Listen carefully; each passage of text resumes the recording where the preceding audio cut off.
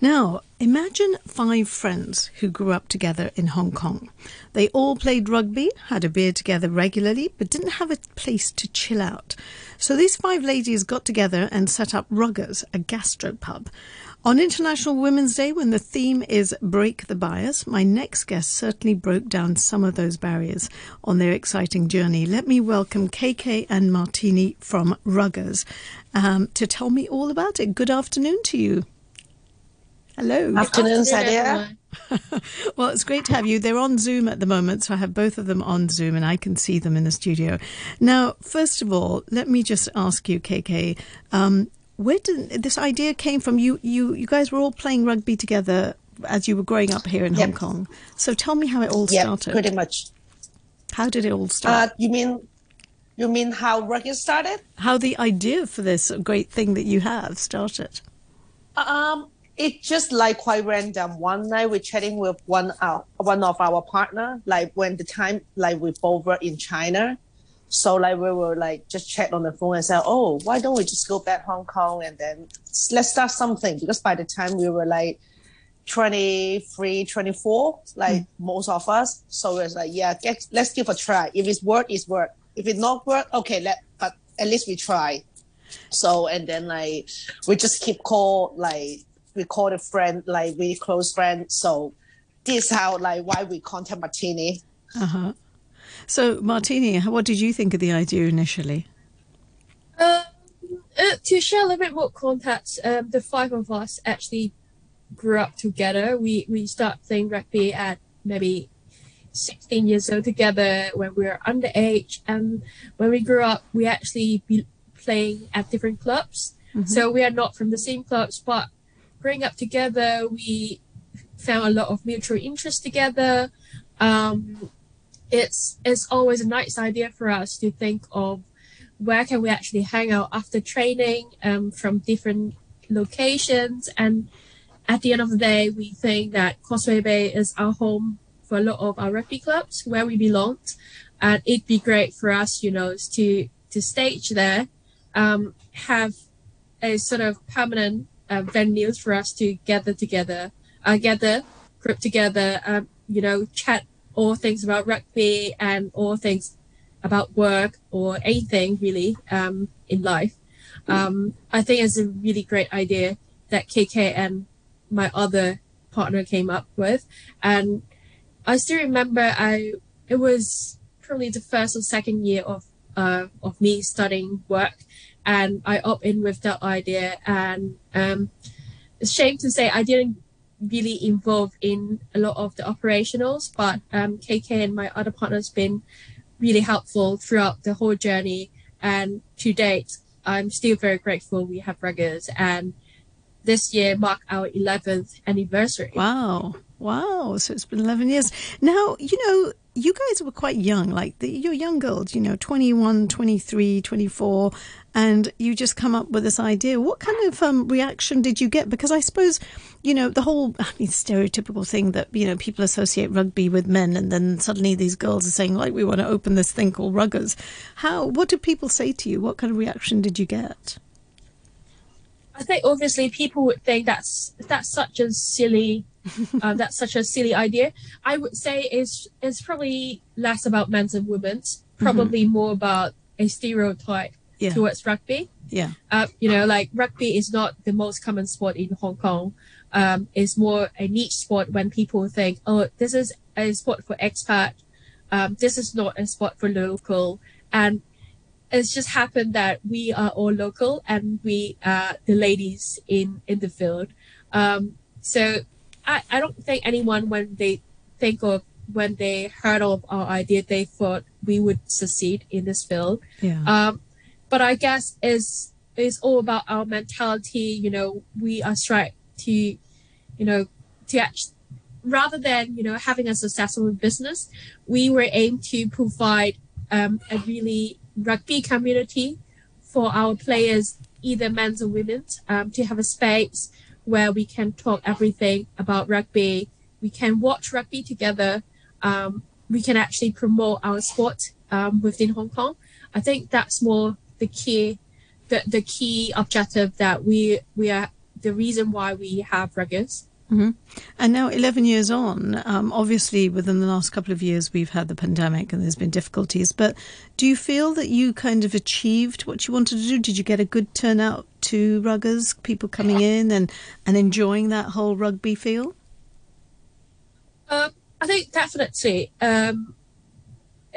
11 years ago, we had one shop. Right now, we have two shops.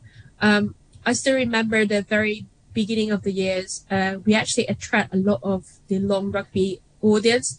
One of the reasons we put a lot of rugby balls in our decker in the shop, where people were like, what are those?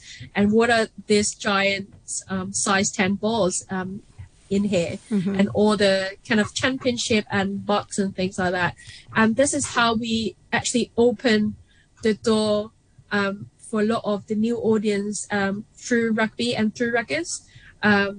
Which is always good to see, and I'm sure, you know, from KK experience, we did manage to recruit quite a few players, both men's and female, to actually join our community and play rugby. That's fantastic. KK, for you, obviously you've been involved right from the start too. What were the most kind of challenging parts of it? Obviously setting up, I mean, you know, as I said, 11 years on, you're all set, but how difficult was it? I think first, like what Martini just mentioned, like when our age and like we start the film is a rugby film, and that's the first thing I think people was like, wow, that's because by that time it's really quite a new idea in Hong Kong. And the second thing is by that time most of the bar in Hong Kong, they were like mainly they selling the wine, the cocktail, but for records really beginning we set our like the main product, like the main drink in the bar was like beer. Mm-hmm. So people was like, beer, like, oh, because by they might it's like, yeah, like really normal thing by that time, like really commercial like brand, but we were import the beer from like different country, like really unique high percent. By that time when people walk in, whoa, like I never, like first time when we mentioned, people was like, no, it doesn't work. People in Hong Kong, they only love drink wine. They love the fancy cocktail or the fancy like gin, vodka, but definitely not beer. But then when we start, so like, but once people walk into our bar, they were really surprised by our collection. So we were from 2-3 draft beer. After 11 years, like we got 2 shops. Each shop we got at least 10 draft beer on tap, from 2 to 3, from more than 10 now. And for the bottle beer, I think for the past 11 years, we sold like more than 500 different kinds of beer, I believe. Wow. And now... Yeah, so we were from... Oh, yeah, carry on. Yeah, no, I was going to say that, like, you know, that's quite... You did make quite a few changes then over time. People have, initially, where they may have been hesitant to come in, you've actually changed people's opinions, haven't you? I think so. Like, to be honest, I think we were like quite in Hong Kong from 11 years ago to now. I think we were the first, like, really 2-3 bar in Hong Kong would start bring the beer culture to Hong Kong. And I think we changed the mind, like how people look beer and like how people, like more people know rugby as well. I think beer and rugby is more, especially the local, to be honest, the expat, definitely they know what rugby is and like, but when they see, because even not just us, not just our partner, we all playing rugby, even our staff, we all play, like the staff is playing rugby as well. So when the customer or people or the local people, they walk in, they look at the little girl, like they were like, you playing rugby? Unbelievable. And then because in their mind, most of the local, they thought like rugby is similar like American football or something like you have to be like 6 feet tall, 300 pounds, then you can play rugby. Not like the only like 1.5 meter tall girls and like only weigh 100 pounds and then she tell you I'm playing rugby. Oh well, it's good that you're actually educating them. Now, tell me, are you all still enthusiastic? There's 5 of you, and you've set up this business. Do you still play rugby? Is it still part of your life? Or are you too busy now? By that time, I think one is like we're all busy. Second thing, we were from like early 20 and now we're mid 30 already. And because of work, most of us like, we still play rugby, but it's more in the social way. All right. Okay. So we were sponsored. We also sponsor like during the summer, we have our own team. It's called Ruggers. Okay. So our partner, our staff, our friend will join the team. That's brilliant.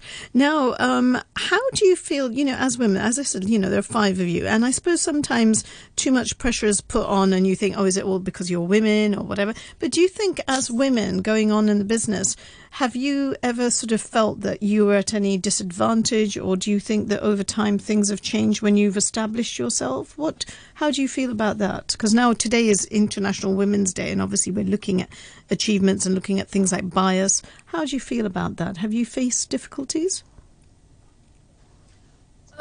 I think I'm a relatively lucky person.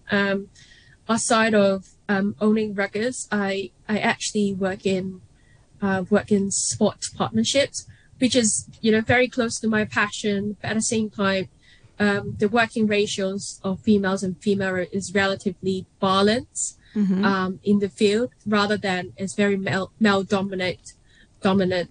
You can ask KK about running a bar. Is historically very male dominant. Either from an owner perspective, from a supplier perspective, or even staff.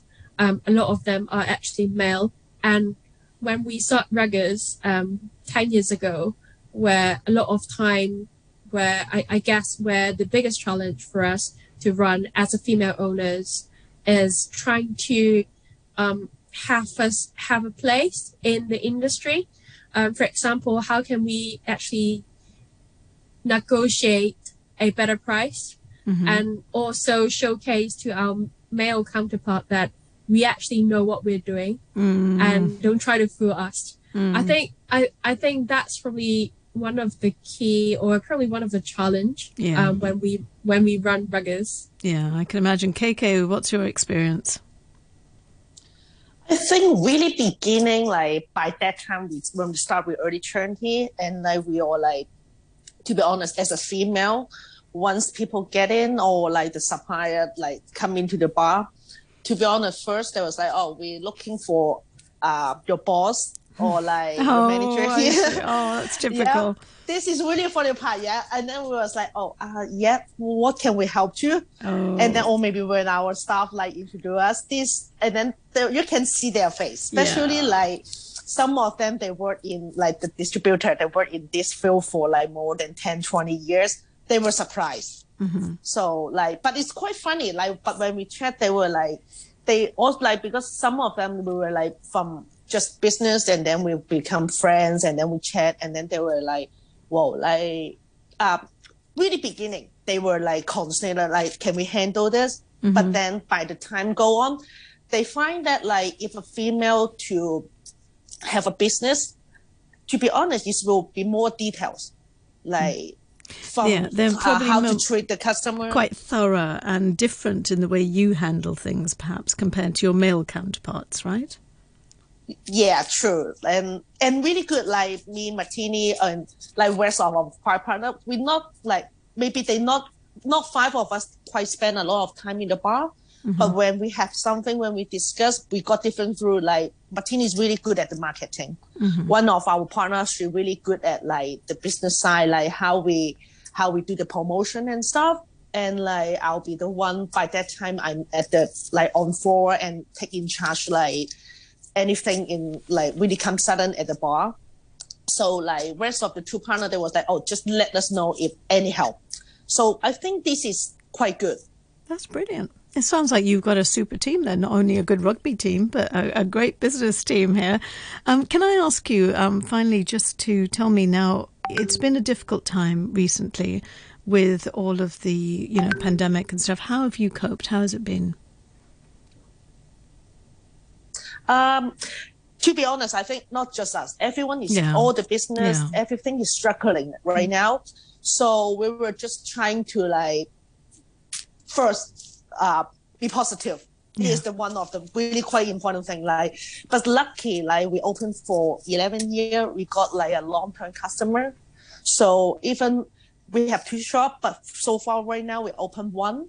But then it's still like we still got some supporter. They were like, yeah, once you guys as long as you guys open, we will come to support. Even just a beer, just a pasta, or just a French fries.